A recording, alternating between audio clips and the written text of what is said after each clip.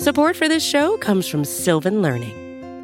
When children love learning, they can tackle any challenge life throws at them. Sylvan's Insight Assessment can help you determine if your child is ready for what's ahead.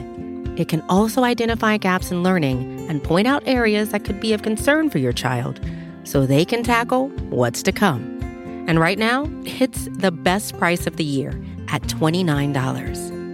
Go to sylvan29.com to learn more and get your child's assessment for only $29. That's SYLVAN29.com. Hey, this is Scott Galloway, author, professor, entrepreneur, and most importantly, host of the Prop G podcast. We got a special series running on right now called The Future of Work, where I answer all your questions on, surprise, the future of work.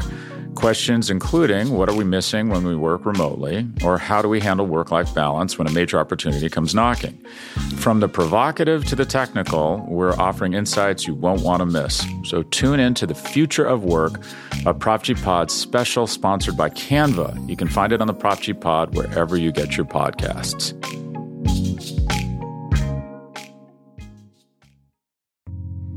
You're listening to the Vox Media Podcast Network.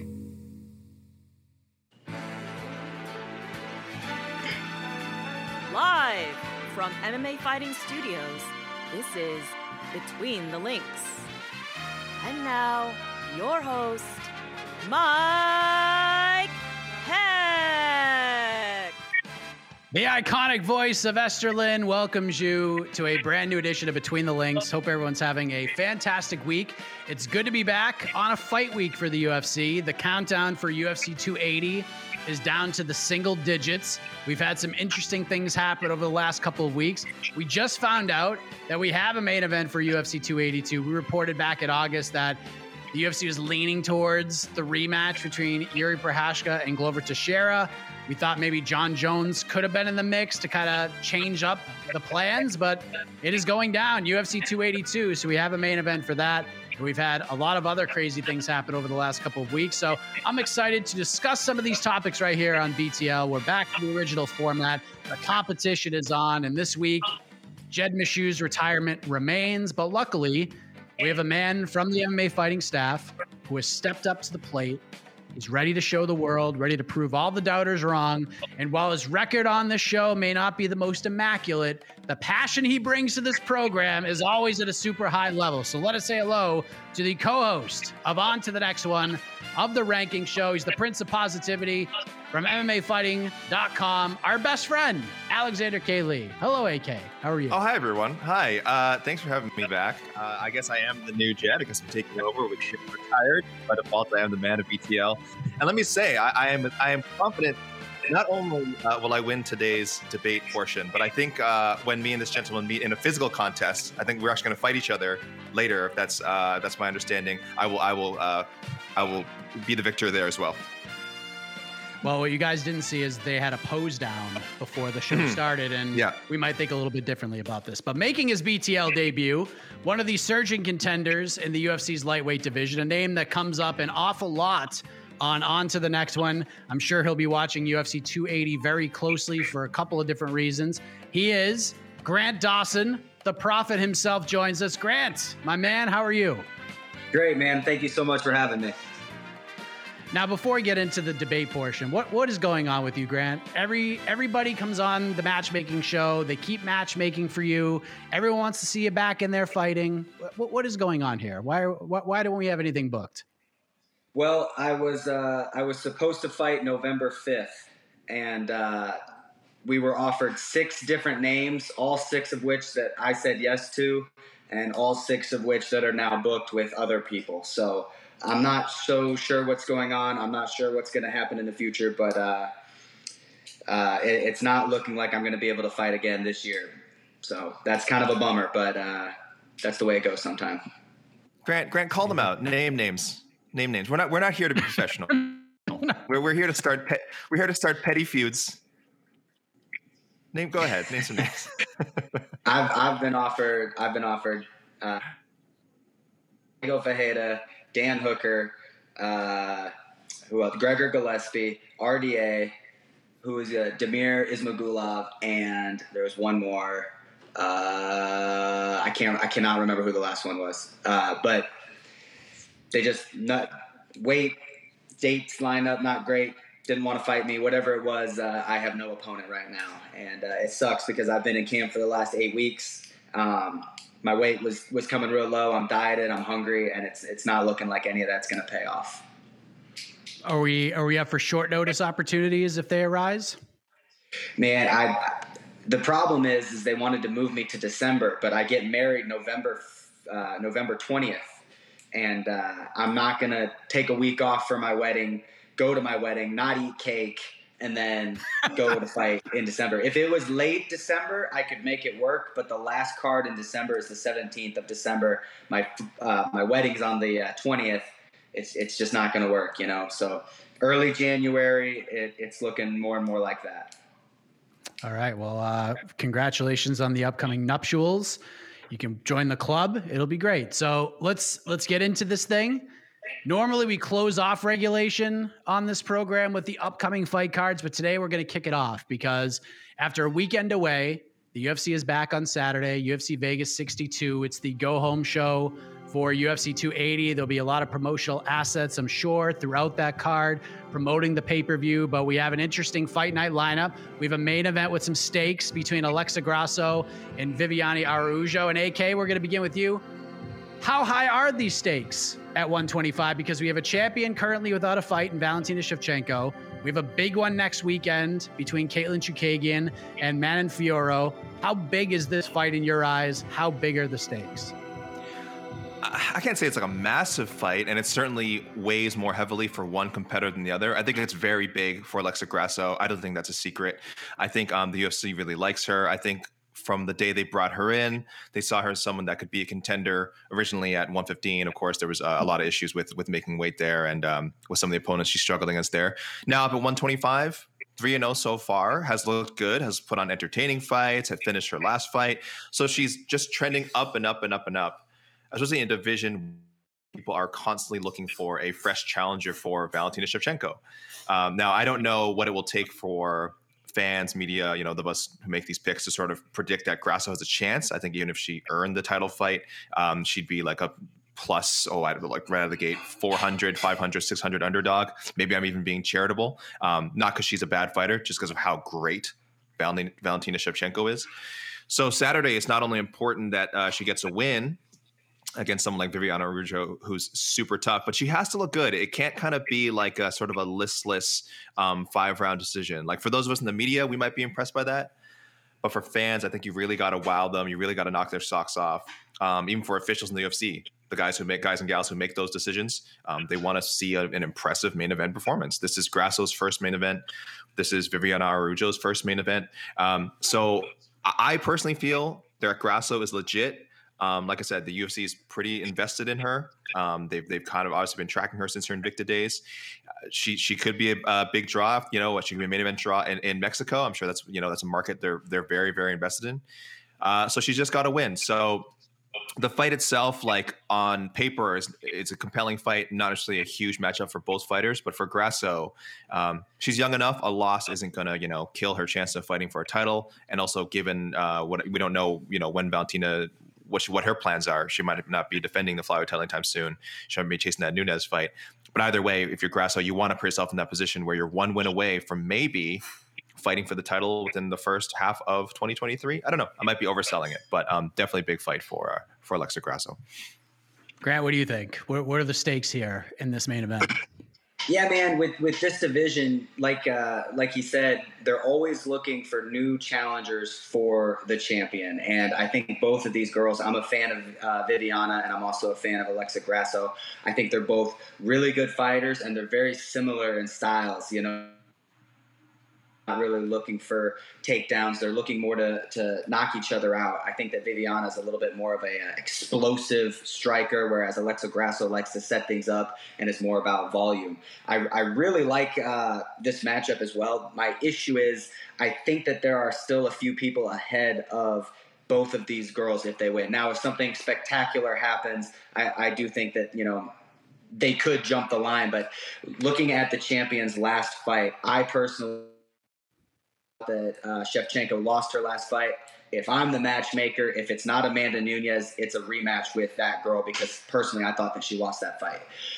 If it's not either of those, then yes, I could see the winner of this getting the next shot. I think whoever wins is going to be a giant Caitlin Chukagian fan heading into next week, because I feel like if Manon Fiorot beats Caitlin, then she's going to get the shot no matter what. But co-main event, we have Cub Swanson dropping down to 135. He's fighting Jonathan Martinez. And at yesterday's media day, Swanson just turned it over to Daniel Argueta to answer his questions for him, which got a lot of people talking. So, Grant, I'm curious, from a fighter's perspective, when you saw the clips or whatever of Cub Swanson just sitting at the media day dais in silence while his training partner answered the questions, what did you think of that? Did you think there was any maybe weight cut issues? Is this some gamesmanship? What was your reaction to it? No, man, this is 100%. Cub Swanson's been doing this since he was 6 years old, and he wanted to mix it up a bit. I think he's watching a little bit too much pro wrestling and wanted to make it a little bit different. Also, Cub isn't much of a talker, man. He doesn't really he's kind of a soft-spoken, not a brash, Conor McGregor style. He likes to let his fists do the talking. So I liked it. I thought it was different. I thought it was cool. It definitely got attention, and we're definitely talking about it right now. Are we talking about any other interviews that went on that day? No, because it was so interesting and so weird, and that's probably one of his closest friends and training partners, and it was probably just something to have fun. I like it. I'm in it. AK, what did you think? Did it concern you at all? Or, you were at AEW last night, so I'm sure you're looking for some good pro wrestling style things to happen around the world, because you certainly didn't get them last night at AEW, but did it concern you? Did you dig this? What did you think? I hope, whether it's a gimmick or not, I think it's something he should stick with. Not that he's ever had a problem on the mic. He's been pretty comfortable with media, certainly comfortable calling out media, and which is fine. So I do think it was a little bit of a gimmick, and I hope it's one he sticks with. You mentioned pro wrestling. It never hurts to have a mouthpiece. Dan Argueta, I like that he gave a little shine to Dan Argueta, a young up-and-coming guy. So it sort of served a dual purpose. And if he doesn't have to, kind of answer the typical questions from us on the other side of the microphone, more power to him, I guess. Of course, props to people who were on site, of course, including John Morgan and our own Jose Youngs, who are holding it down. So, I'm not saying the media should be ignored, but I think when you're a veteran like Cub and you've kind of paid your dues, you've certainly done enough scrums, you've done enough interviews. I don't take it the wrong way. I don't take it as like he's above, he was like being above the media. I hope it's not a serious issue with his weight cut. We do know, those extreme weight cuts can do all kinds of things to you. So I don't know if it did affect him in some other way, if again, possibly affecting his speech. That could be a possibility. But I really hope that's not the case. And, if he was just having fun with it, and again, finding a way to liven up whatever the 50th media day he's probably done in his career, then good for him. But I did want to ask, while we have Grant here, I'm gonna sort of volley back to him. Grant, I don't know if you remember, when Cub was like, I feel like MMA media members should fight, like should have at least like 3 amateur fights or something. Do you ever feel that way sometimes when you're dealing with us? Like, I wish these guys had a little bit of training or some in cage and ring experience. Not at all. I think that's kind of stupid. I think that judges and I think that more so referees should have some type of fighting experience, man. But the issue is that people critiquing art is so much different and a completely different skill set than being an artist. You know what I mean? Like, great artists don't usually make great critics towards art, because that's not what they're there for. I think that the media is doing a fine job. Do I think there's some assholes in the media? Absolutely. Just like there's assholes in fighting and any other thing you're going to run into, You do your job, I'll do my job, and I think that that's what we should stick with, I do think that referees should have some type of fight experience, and I'm leaning more towards judges having some type of fight experience, just because we're getting a lot of crazy decisions and some very questionable referee calls lately, and I think that comes from not being actually in that position and knowing what's going on. I like that answer. Don't get me going down the cheating and grabbing the fence rabbit hole, because don't start, Mike, on for days.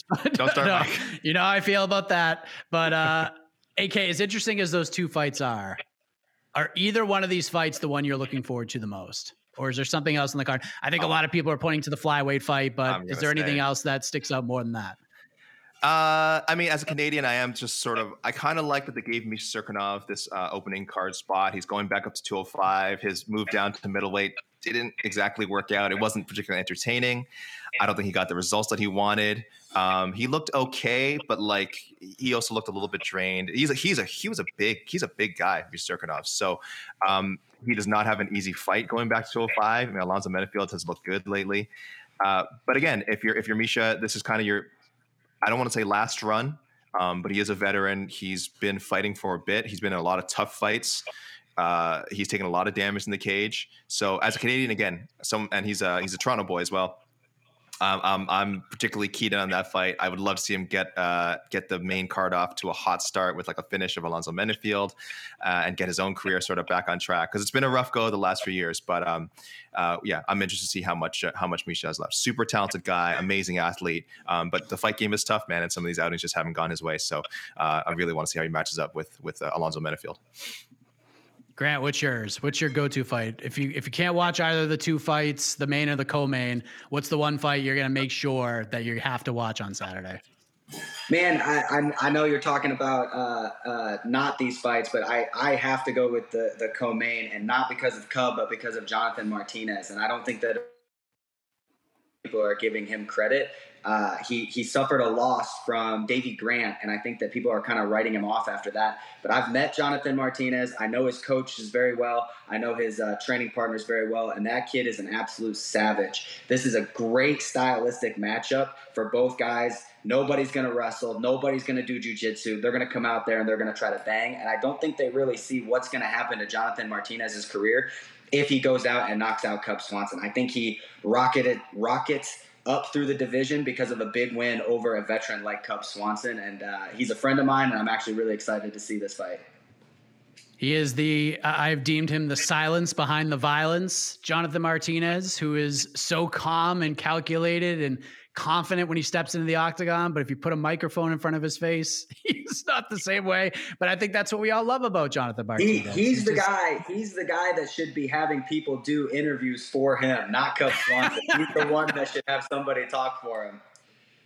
Oh man, that is completely true. Of course, want to shine some light on Askar Askarov, Brandon Royval. That fight's going to absolutely rule. So it should be fun. There'll be some fun cards, some fun fights, and we're going to be all fired up for 280 when it's all said and done. So, and we'll of course have coverage of UFC Vegas 62 before, during, and after on Saturday. So stay tuned to MMA Fighting. But let's talk an interesting storyline that has occurred for next weekend's pay-per-view. The point for round one goes to... It goes to Grant for not dumping on the media as much as he probably could have. So good for you, Grant. That was nice. 1-0. I tried to bait him. Mike, I tried to bait him. Yeah, you're a baiter. You're I tried to get that clickbait. You're a master baiter. Grant was okay. Well, let's again. This is a PG show. I apologize for you, our YouTube viewer. Support for this show comes from Sylvan Learning. As a parent, you want your child to have every opportunity, but giving them the tools they need to tackle every challenge, that takes a team. Now more than ever, educational support tailored exactly to what your child needs can make all the difference.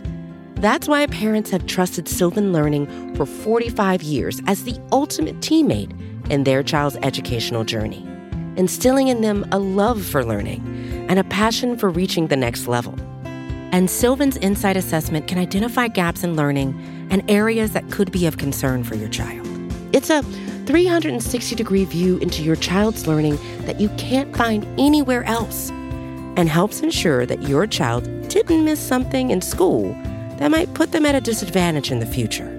And right now, it's the best price of the year at $29. Go to sylvan29.com to learn more and get your child's assessment for only $29. That's SYLVAN29.com.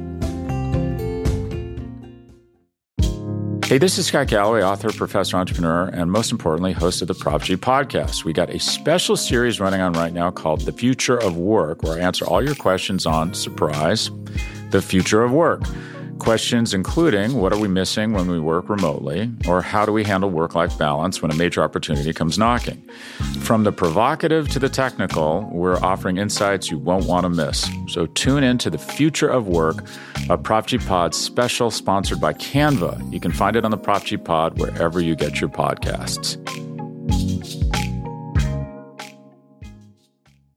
So let's get into this, and I'm curious to get Grant's thoughts on this originally because he is in this division. But Alexander Volkanovski, who is the UFC featherweight champion, he is MMA Fighting's pound for pound #1 fighter. He has revealed that he will be the backup fighter for the main event for the vacant lightweight title next weekend, UFC 280 in Abu Dhabi, between Charles Oliveira and Islam Makhachev. Now, we had heard that Beneil Dariush had begged to differ. We'll discuss where he sits in all of this in a moment, but Volkanovski went on the MMA Hour yesterday, said he's not playing any games. This isn't something he's just saying to bait or make headlines. He's the guy. So Grant, you are in this division. You're a guy who just rattled off a bunch of names of fighters that you could have been paired up with, but they didn't happen. You're trying to climb this rankings, trying to climb this ladder like a lot of other guys in this division are trying to climb. So being in this division, you hoping to one day be in this spot sooner rather than later, what did you make of this reveal that the featherweight champion is the backup fighter for the main event? Look, man, I think that champions first pick. You know what I mean? We saw this with Max Holloway when he came up to fight Khabib. I think that if you're the champion of the lower division or the higher division and you can make the weight, I think you should get first pick. You know, we're seeing a lot of guys becoming double champions, and not to mention that he's just a champion. He's the #1 pound for pound ranked fighter in the world. He has not lost in years. I think that it definitely is justified that he jump over Beneil Dariush for this spot. If Beneil Dariush was in the spot, I think Alexander Volkanovski would jump up anyway and try to go after that belt. So the fact that he's ready to do it against either of these guys, I think that that's fair. I think that if you're the champ, you jump the line. AK, what did you think? Like, because to me, this just having his name attached to this card doesn't hurt anybody. It just makes it a little more interesting. It makes the weigh-ins a little more interesting to see what could happen. Volkanovski getting ready. And I think the most interesting part of this is that after that Max Holloway fight, he said he was going to take a break. He's got some injuries. He's got some injuries, and he's cleared and ready to go just a couple of months later, and potentially could find himself fighting for a world title, for a second title on this card. Obviously, we hope that doesn't happen, but him revealing this, him doubling down on it, what did you make of it all? It's just smart, man. I mean, we always talk about like how hard it is for some fighters to sort of stay relevant in between their fights and sort of stay in the public eye and stay in the headlines, frankly. And Volk has done a great job of it without being the kind of guy who has to do like outrageous stuff or act out of character. Like, he's staying in the headlines for his reasons. He's staying in the headlines because he's being discussed as a lightweight title challenger. I mean, that's amazing. I think an example you brought up on one of your morning shows recently, Mike, was like Mike Chandler. You know, Mike Chandler's great at doing interviews in between, doing things at shows that that we talk about when he's not fighting. And again, some guys are really, really good at that, at just being on the mic all the time. I don't think Volkanovski wants to do that.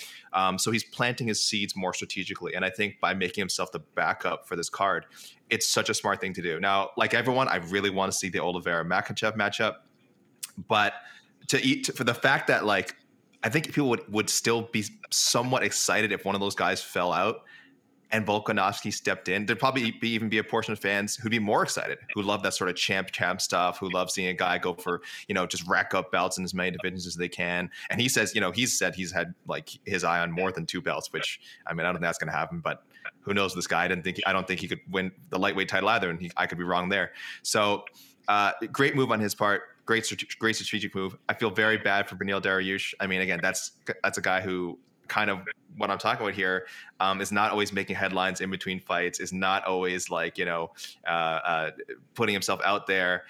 So he seemed to have at least this one thing where people saying he would be the backup, even though he's also fighting on the card. And in one fell swoop, Volkanovski kind of took that away from him. So that's a bit rough, but I love it for Volkanovski. There's no reason not to do it. Yes, there is a Perth card coming up in February, but hey, if you're him, you're probably looking at both cards. And again, February is a long ways away in the MMA world. So for him to plan that far ahead, obviously he wants to fight there, but so many other things can happen in between. He's got to go with what he has in hand now. Yeah, it's been an interesting road, AK, for Dariush, because one, he was confused by this whole thing, and there's a lot of people who also believe, even to this day, 9 days away from UFC 280, that it should have been him getting the title shot with Oliveira, not Islam Makhachev, but instead he's going to fight Mateusz Gamrot, and that fight absolutely rules. So trying to put yourself in Dariush's shoes right now, AK, and I know you feel bad for the man. How are you feeling right now? Not just because of this Volkanovski thing, but everything else that has happened. Like, a lot of people have supported this guy, felt like he should be getting the title fight, feels like his resume has warranted this.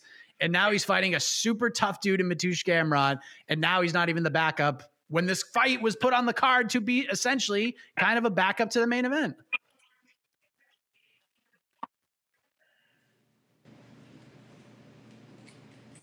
I can't hear you, AK.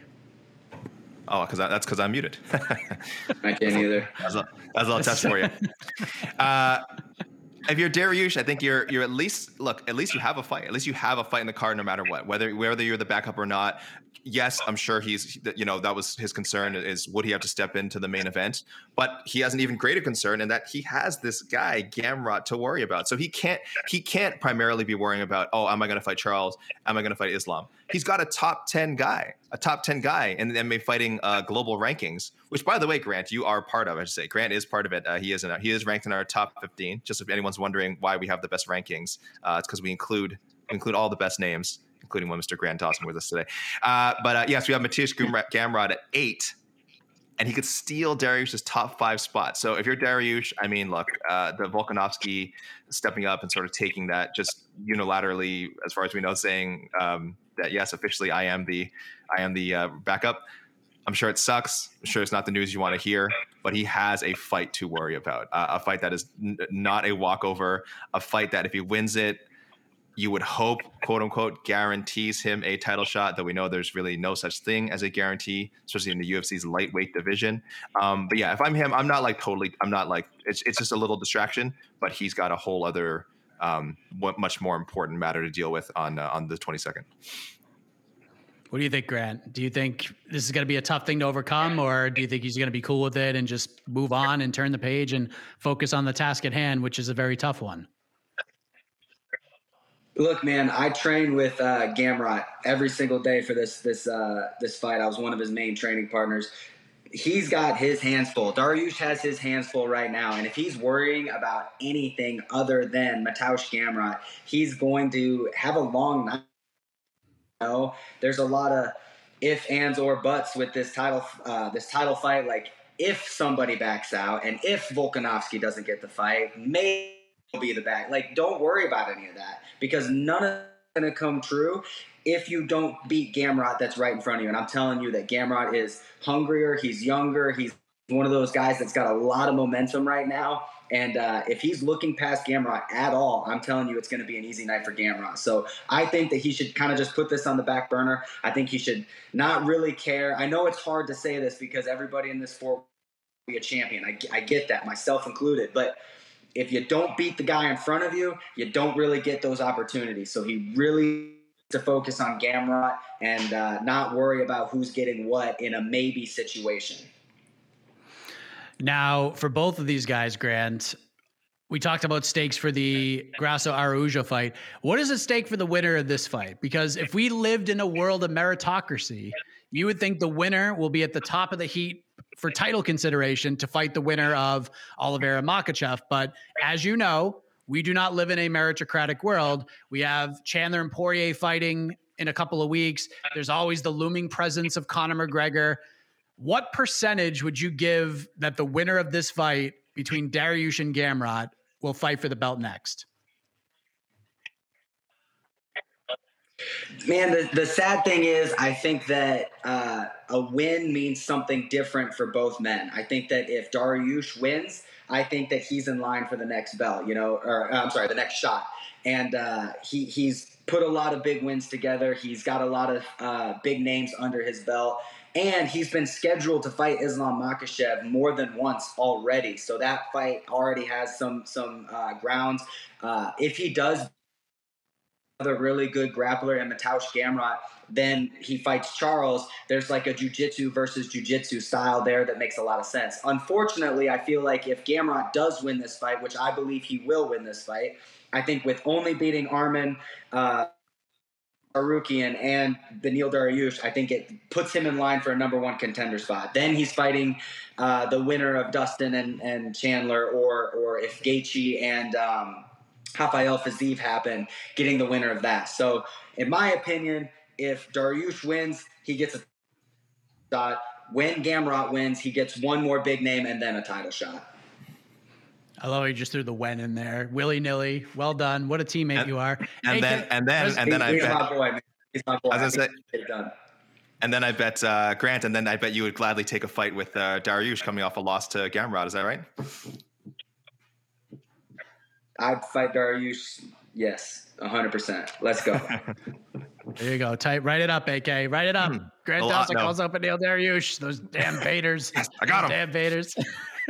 AK, what do you think? Like, we will be talking about this exact situation the day after this card. We will probably be live on to the next one after UFC 280. No matter who wins, are we talking title fight next? Or what percentage are you giving that the winner fights for the title next? No, I agree with Grant that Gamrot, again, as awesome as he's been, well, I mean, KSW before that, and then as he's great in the UFC so far, I don't know if the resume is quite there. Yes, he will take Dariush's spot, but as we've kind of been saying, like Dariush's spot is like right there in the top 5 where he so clearly deserves a title shot, but it's just not seen, for whatever reason, is not seen as the number one contender. So if Gamrot beats him, he doesn't automatically become the number one contender because Dariush isn't. So it could change. If he gets if he first round knockout, first round submission, if he just runs through Dariush somehow, which again has not happened in a long time to Beneil Dariush, it changes the math, certainly. Certainly puts him on a short list, but I'd be really surprised if there was any sort of guarantee or any sort of huge thrust to put Gamrot in a title shot just based off a win over Dariush, unless he manages to finish him. So I don't know if the stakes are quite as high for him. And but I mean, getting into that top 5 is again, once you get there at 155, it's huge. It's huge. It's getting past some of the guys who are, for lack of a better term, have kind of been rooting into their spot. That's a tricky thing. But again, like Dariush, he's not worrying about that right now. He's worrying about UFC 280. We will see how this all plays out. Like I said, we're 9 days away, and get ready. We're going to have some very fun stuff for you for UFC 280. Announcement forthcoming. Stay tuned for that. But we move on. Point for round 2 goes to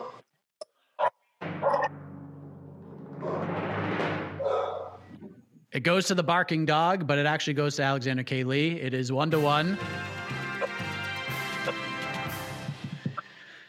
So let's move ahead. What a sportsman. The dog is just loving the program right now. Dogs love BTL. Let's move ahead to December, because over the last week and change, the UFC Orlando lineup has been pretty much finalized, including the main event. And wouldn't you know it, AK? Kevin Holland wasn't retired after all. He's fighting Wonderboy Thompson at 170 pounds. Now, I have to say, I've seen a good chunk of people who are excited about this fight, the dog included, and I've had a lot of people, even on Heck of a Morning, consider this a meh main event. So what are your thoughts on the matchup, AK, and Holland's retirement coming to an end very, very, very, very quickly? The first thing I want to talk about is the retirement, because I just want to say there's a few people out there. And again, it's always bad to respond to trolls. I'm sure Grant knows about this. There's always going to be trolls of fighters, trolls in the media, trolls of anyone. If you're someone who works in sort of a public field, there's people that are going to come at you. And it's always those 1 or 2 or handful of comments that get to you. But I will say, I did see, Mike, and I don't know if you got any of this, some people saying like, oh, I can't believe the media fell for Kevin Holland's retirement. I can't believe they even reported on it or made posts about it. Like it was obviously fake. Like they should have looked into it. And it's like, It's a story. It's a story. When a major fighter who I would say is ranked in some rankings of welterweight, was certainly ranked in 185, and is I would say is one of the more noteworthy UFC fighters in the roster right now, announced their retirement, whether they're pardon my language, bullshitting or not. We have to report on that. It would be like if an NFL Pro Bowler, not even a semi-famous NFL player, did this public tweet where said, "Yep, I'm retiring." Yeah, you do a story on it. We look into it. We reach out to people. We reach out to managers. We reach out to the fighters. We reach out to the UFC. We reach out to as many people as possible. But if you're not reporting when a fighter, again, a well-known fighter, says they're retiring or really strongly hinting that they're not going to fight anymore, guess what? We're not doing our jobs. So anyway, so for all that drama, all that sort of annoying, is he retired, is he not stuff, I could do without it. Again, it has to be reported on. I was not super convinced that he wasn't going to fight again. He's 29 years old. He's in the prime of his career. If he had made enough money not to fight ever again, I'd be so happy for him. But that didn't seem to be the case, even with the rumors of his UFC 279 financial windfalls. So I like the matchup with Wonder Boy. I like what he kind of said, I think, in an interview. He's like, I told people I'd come back if a wonderful, fantastic opportunity came up, and what's more wonderful than Wonder Boy? So a little corny, but a good way to kind of explain away why he quote unquote is coming back if he was even gone. And I like it for Wonder Boy too, because I think it's a winnable matchup. I think Holland has good offensive wrestling, but I don't know if he can quite do kind of what Bilal did. We'll see. Again, offensively strong, but we've also seen Stephen Thompson, man, just fool so many fighters who think they've got him figured out. And I don't know if Kevin Holland is a better fighter than some of the guys that Thompson has beaten in recent years, but I want to find out, and that's the whole point of any matchup. So decent main event for Orlando for sure. I find it intriguing, but I don't know. I'm not sure what I haven't gotten a feel for sort of the public reaction yet. Grant, what do you think about the matchup? And are you stunned that an MMA retirement didn't actually stick? Come on, man. MMA retirements, I think they're jokes, like it doesn't mean anything. It doesn't, nothing happens. Nothing changes when you say, hey, I'm done fighting. I could say I'm done fighting. I've retired 3 times in my career just in my own head because I didn't want to do this anymore. And then the very next day I was like, okay, no, that was stupid. I'm going to keep doing this. This is awesome. Another thing too is like, said it's not like he's one of these old dogs. Stephen Wonderboy Thompson retiring right now would make way more sense than Kevin Holland retiring right now. I think Kevin's got a lot more fight in him. I think he's got a lot more years with the company in him, and I don't think that a short notice, so to speak, fight Khamzat Chimaev does anything to hurt his legacy or his career or whatever you want to call it. So, I'm excited about the matchup. I really am. I think that Wonder Boy has been not looking great lately, but against grapplers. Every time that we've seen him fight a good striker, he seems to do really well, and he seems to still have that. His style seems to be quote-unquote ageless, So I don't really think that Kevin Holland's going to come out here and try to grapple. I don't think he's going to try to take him down and grind him out like Bilal Muhammad did, like Gilbert Burns did, feint in on the shot. I don't think it's going to be like that. I think it's going to be a lot of like at-range fighting. I think that this is a striker's delight, if you would. I'm excited about it. I'm really happy that it's 5 rounds. I think that benefits Kevin Holland actually over Wonder Boy. So I'm excited about it. I can't wait for this fight. I think it's going to be a good one. Co-main event, Grant, we confirmed earlier this week, Tai Tuivasa is back. He's bouncing back around 3 months after that crazy war with Cyril Gane, fighting Sergey Pavlovich. Now, I don't think anybody is complaining about this fight. It is a great fight. But what's interesting about it is the timing of this, because the UFC announced earlier this week, officially, they're heading back to Australia in February. They're going to Perth. And this fight would have been a pretty good addition for that one, considering Tai Tuivasa is there. So were you surprised this is added to the Orlando card? And what do you think of the matchmaking here between Tuivasa and Pavlovich? I mean, I wouldn't say I was surprised. Nothing really surprises me with matchmaking right now. I'm sure they've got a bunch of, Australian names that are going to be on that card, and a bunch of names we don't really know right now. So I think keeping it diverse, just because you're going to a certain That doesn't mean you want to flood the card with just big names too. And maybe it was a timing issue. Maybe Pav couldn't do it. Maybe, there could have been 100 things of why he's not on that card. I do like this fight. Anytime somebody is fighting a Russian, I gotta think that he's gonna have a rough night, man, because those guys are really, really good, especially at the heavyweight level. I'm not 100% sold on Tai Tuivasa right now. I think a very powerful fighter. I think that he's an exciting fighter, and I think he's a great character. I love his stick and everything that he does. I think he's a really cool guy when it comes to that. I'm just not sold on how good of a fighter he is. I feel like anytime that he fights a big banger, he can win those fights. But when he fights people that know how to stay behind good technique, I feel that's when he struggles. So I'm interested to see how this one goes, and I'm not exactly sure who's going to win. But if I had to, gun to my head, I had to make up, I'm going to go with the other guy. AK, your thoughts on the matchmaking here, the timing of it all, and Tuivasa bouncing right back before the end of the year to fight a surging contender coming off a huge win? Anyone who's listens to me talk about Tai Tuivasa's rise knows that I think he is a legitimate heavyweight contender. This is where, again, someone like Grant, who has trained and has fought and kind of can really analyze technique, where he and I differ, because I'm in the media, I'm a fan, I'm just on the outside. The depth of my analysis is Tai Tuivasa, he punched good. And he punched, and let me tell you something, lately, he punched real good. So that's, again, that's how I look at it. So honestly, at heavyweight, that might not apply in every division. We should clarify, but at heavyweight, punch good could take you real far. And I feel listen, he got as far as that fight with Ciryl Gane, and man, he had Ciryl hurt bad in a fight where a lot of people thought he wouldn't touch him. So after that loss, if anything, I was even more convinced that he could someday, fight for a title. I was even more intrigued of his upside. Again, he's in the prime of his career, but I still feel like there's some gains to be made there.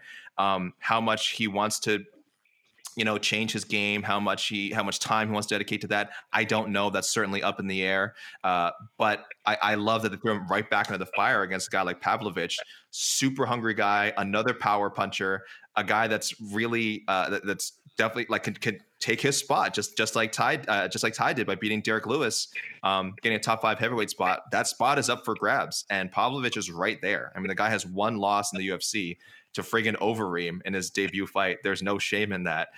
So it wouldn't surprise anyone if he went in there and just took out Tai. So I mean, I'm leaning towards Tai just because I've seen more of him. I see that sort of grit, that next level grit, that attitude of a fighter that I feel is unquantifiable. I'm not saying that Pavlovich doesn't have that, but again, just from the outside looking in, this is what we in the media are kind of so enchanted by, is when we see that intangible quality that we can't quite name, we can't quite put a finger on it, but I think we know it when we see it. I certainly see it in Tai Tuivasa. But hey, we'll find out. I don't know, because Pavlovich, I've also been really high on him for a while. I'm just leaning towards Tai, and I like seeing Tai continue to prove people wrong as well.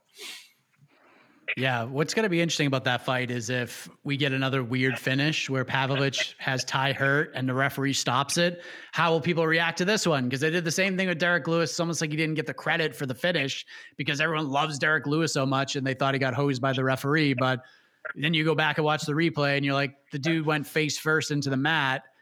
There's no problem in actually stopping it. And if it was any other heavyweight besides maybe Derek Lewis or Tai Tuivasa, maybe we're looking at things a little bit differently. But we will move on to round number 4. The point for round 3 goes to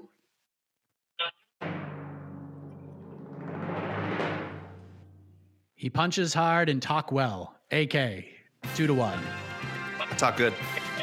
Talk good. You talk good. You punch good. You talk good.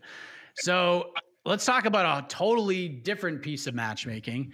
As we speak, it may have actually ended. Not really sure because we're doing this show, but there is a press conference today featuring former UFC fighter Uriah Hall. And I guess he said during the press conference, he's no longer worrying about the football side of his life.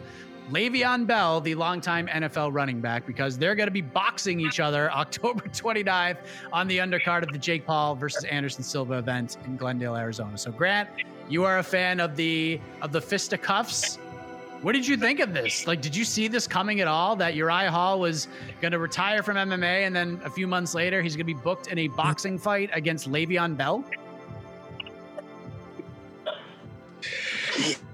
Yeah, man, like this kind of seems to be where UFC fighters that are kind of out of their prime, not wanting to be done fighting, are kind of going. You know, they still got to make money, they still got to provide for their families, and you never really lose the love for the sport. You know, I'm sure some guys do, but in my experience, these guys they don't lose the love for competing and the love for some type of combat sport, whether that be jiu-jitsu, wrestling, something other than MMA, because MMA is so taxing on the body. It's so hard to get ready for a fight.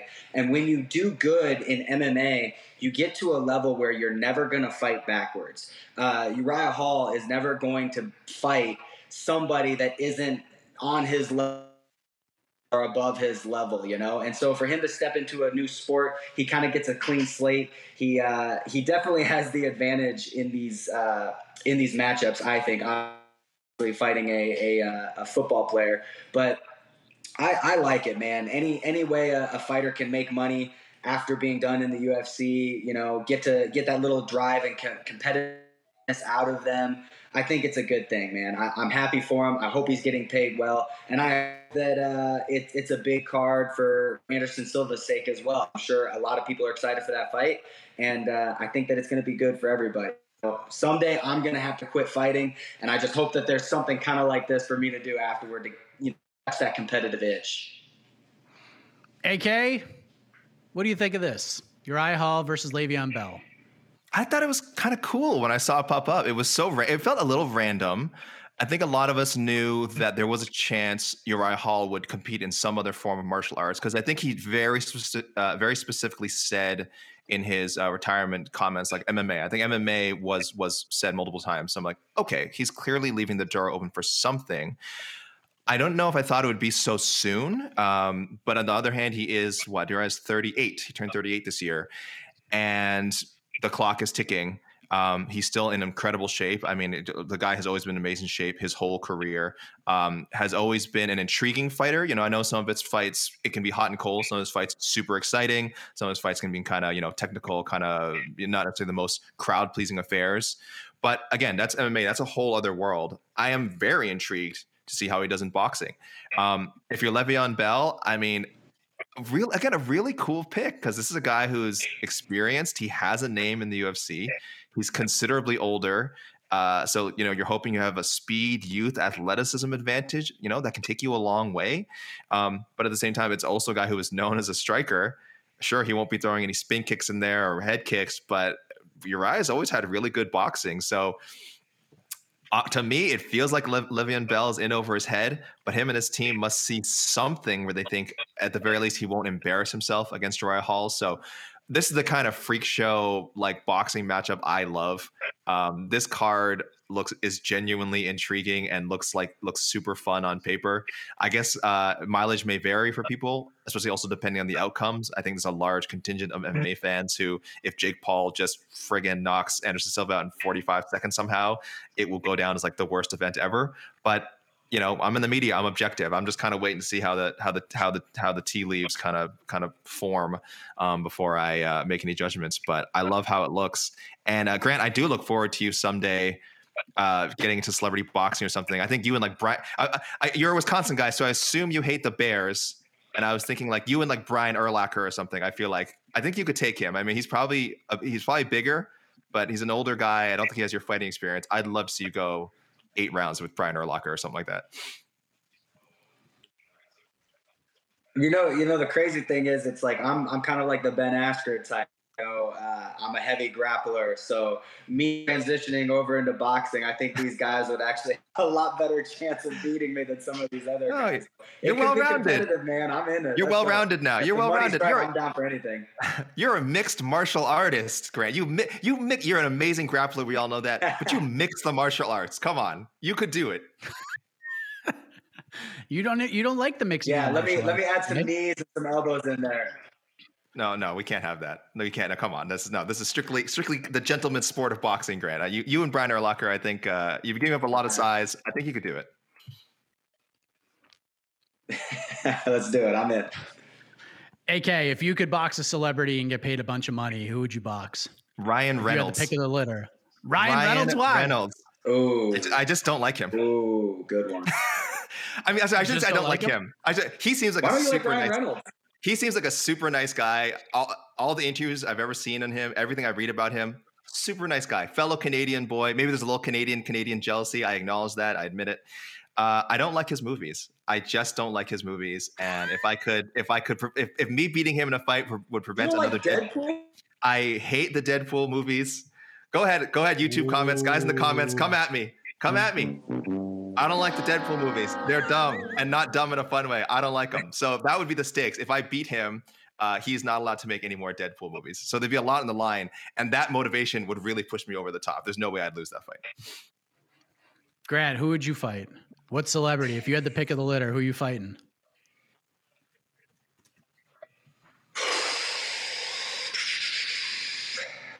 I fight any celebrity. Yeah, it could be like a celebrity. It could be an athlete, a reality TV star, somebody outside of MMA and outside of, I guess, like boxing. If they were like, Grant, you get to pick any celebrity to fight, who are you picking? Chris Hemsworth. Ooh, Thor. Wow. Why? Yeah, Why him? because my wife thinks he's.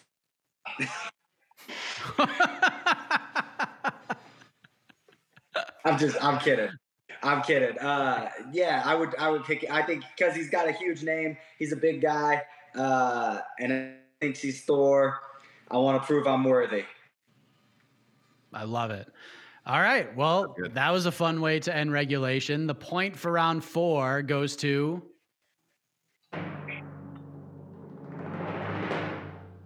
Grant, the Thor Dominator Dawson. It is 2-2.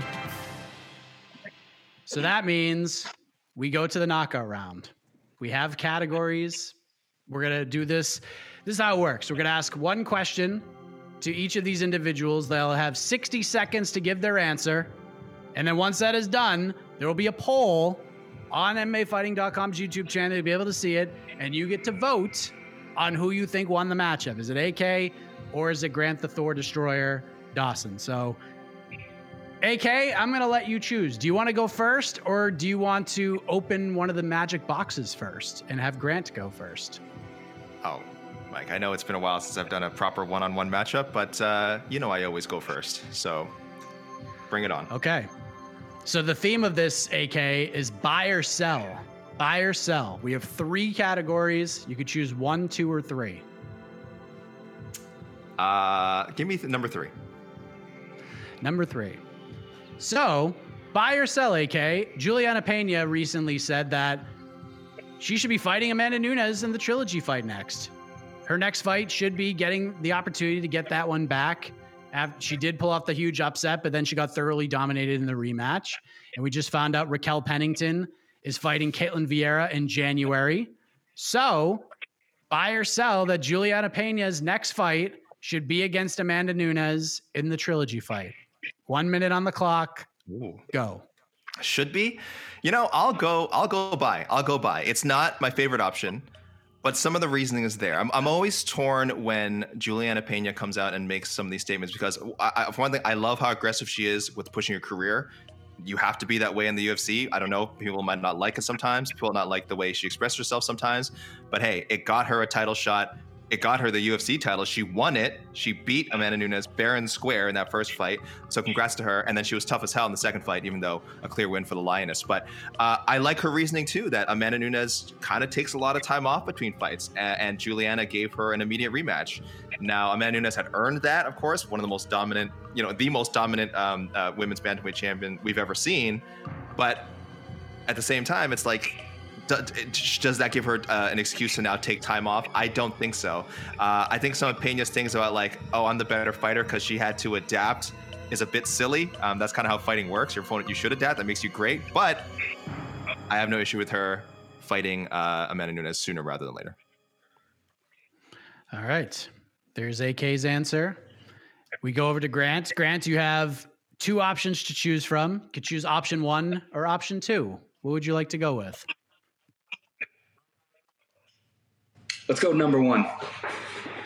Ooh, interesting, because this just happens to be in your division. So recently, Justin Gaethje did an interview with MMAfighting.com, and what he said was he just had successful nose surgery. He's coming back in 2023, and he believes that right now, as it stands, he is 2 or 3 wins away from getting back to a world title fight. So buy or sell that Gaethje is 2 or 3 wins away from getting back to a UFC lightweight title fight. 1 minute on the clock. Your time starts now. I'm 100% in, man. Justin Gaethje has never fought anybody outside of the top 10 at the time, I believe. I don't think he's running from anybody. I think that he's one of those guys that anybody, anytime, anywhere, and he's never out of a fight, ever. I know he didn't have the greatest performance against Charles Oliveira, which is very understandable because of how good Charles Oliveira is. I think 1, maybe 2 fights, he for sure could be back in the title contention. And let's not forget that every time that he has come off of a loss, he has come back not only better, but looking different. He's a lot more. He's doing more damage, and he's finishing guys that usually finished. I think that he's super dangerous. I think that he's those guys that could break through and be a world champion at any time. Not to mention, I just want to see the dude fight 24/7. He's one of the most exciting fighters in the UFC.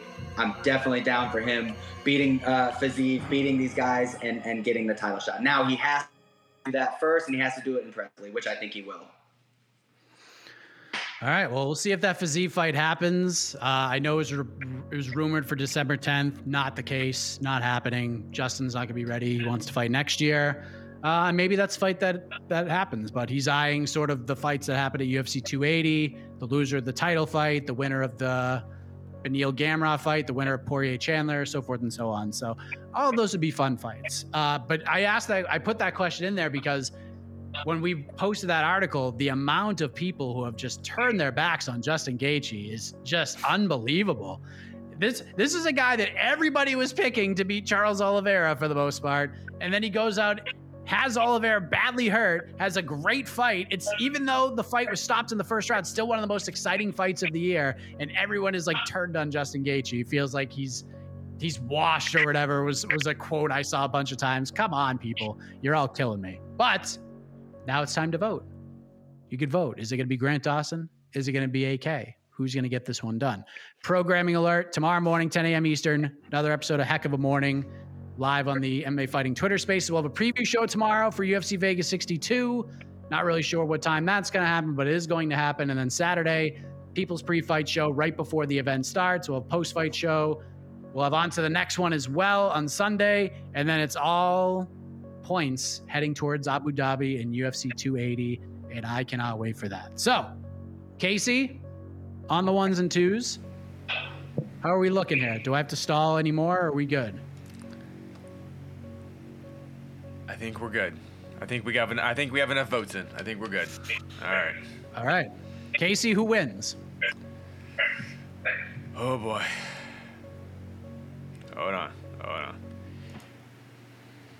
Your winner on today's Between the Links is,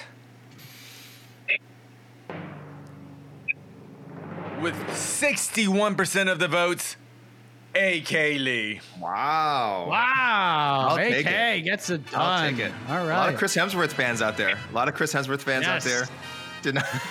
I think that's where it got away. I thought you were Dunzo when you said the Deadpool line, but apparently there's a lot of... Well, people know that Deadpool is trash. So, no, and also listen, this is Grant's first time on the show. In fair, I do have an existing BTL fan base, and I really appreciate their support. I will say Grant had me thrown off from the beginning because when I was kind of joking, like name the names of the guys who he wanted to fight, and that those matchups didn't happen. I thought he wouldn't do it. And then as soon as he did it, I was like, oh, it's that kind of, we're playing prison rules now. Like I was totally thrown off. So I forgot this man is as intelligent and savvy on the microphone as he is on the mat. So my hat tip to Grant, because I was honestly, I felt off the whole show from there. I was on defense the whole time. Well, congratulations, AK. Grant, I appreciate you jumping on. admirable debut. You'll definitely be asked back. Any final words for the peeps? You want to shout out social media, stuff like that? The floor is yours, my man. Yeah, just everybody tweet the UFC and tell them to get me a fight. So that's about it, man. Thank you so much for having me. This was a lot of fun. Congratulations to Alex. Let's get some sparring rounds in. Ooh, I like that. Oh, God. There we go. He called my bluff. There you go. Casey, you can hit the exit music. We are done. AK, congratulations on the victory. Maybe you can lure Jed Meshew out of retirement, AK. He's washed. Don't worry about it. Don't worry about it. Clip this off, Casey. Clip it off. Tag him. Bait. So thank you, AK. Thank you, Grant, for jumping on. Thank you to Casey on the ones and twos. The iconic voice of Esterlin takes you home. We'll see you back here once again next week. Between the Links, getting you ready for UFC 280. I am Mike Heck. Good night, everybody. This has been Between the Links. Congratulations, AK Lee. You beat Grant Dawson. Unbelievable. It was a robbery, by the way.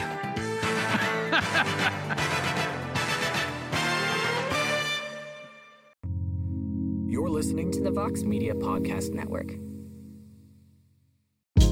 Hey, this is Scott Galloway, author, professor, entrepreneur, and most importantly, host of the Prop G podcast. We got a special series running on right now called The Future of Work, where I answer all your questions on, surprise, the future of work. Questions including, what are we missing when we work remotely? Or how do we handle work-life balance when a major opportunity comes knocking? From the provocative to the technical, we're offering insights you won't want to miss. So tune in to The Future of Work, a Prop G Pod special sponsored by Canva. You can find it on the Prop G Pod wherever you get your podcasts.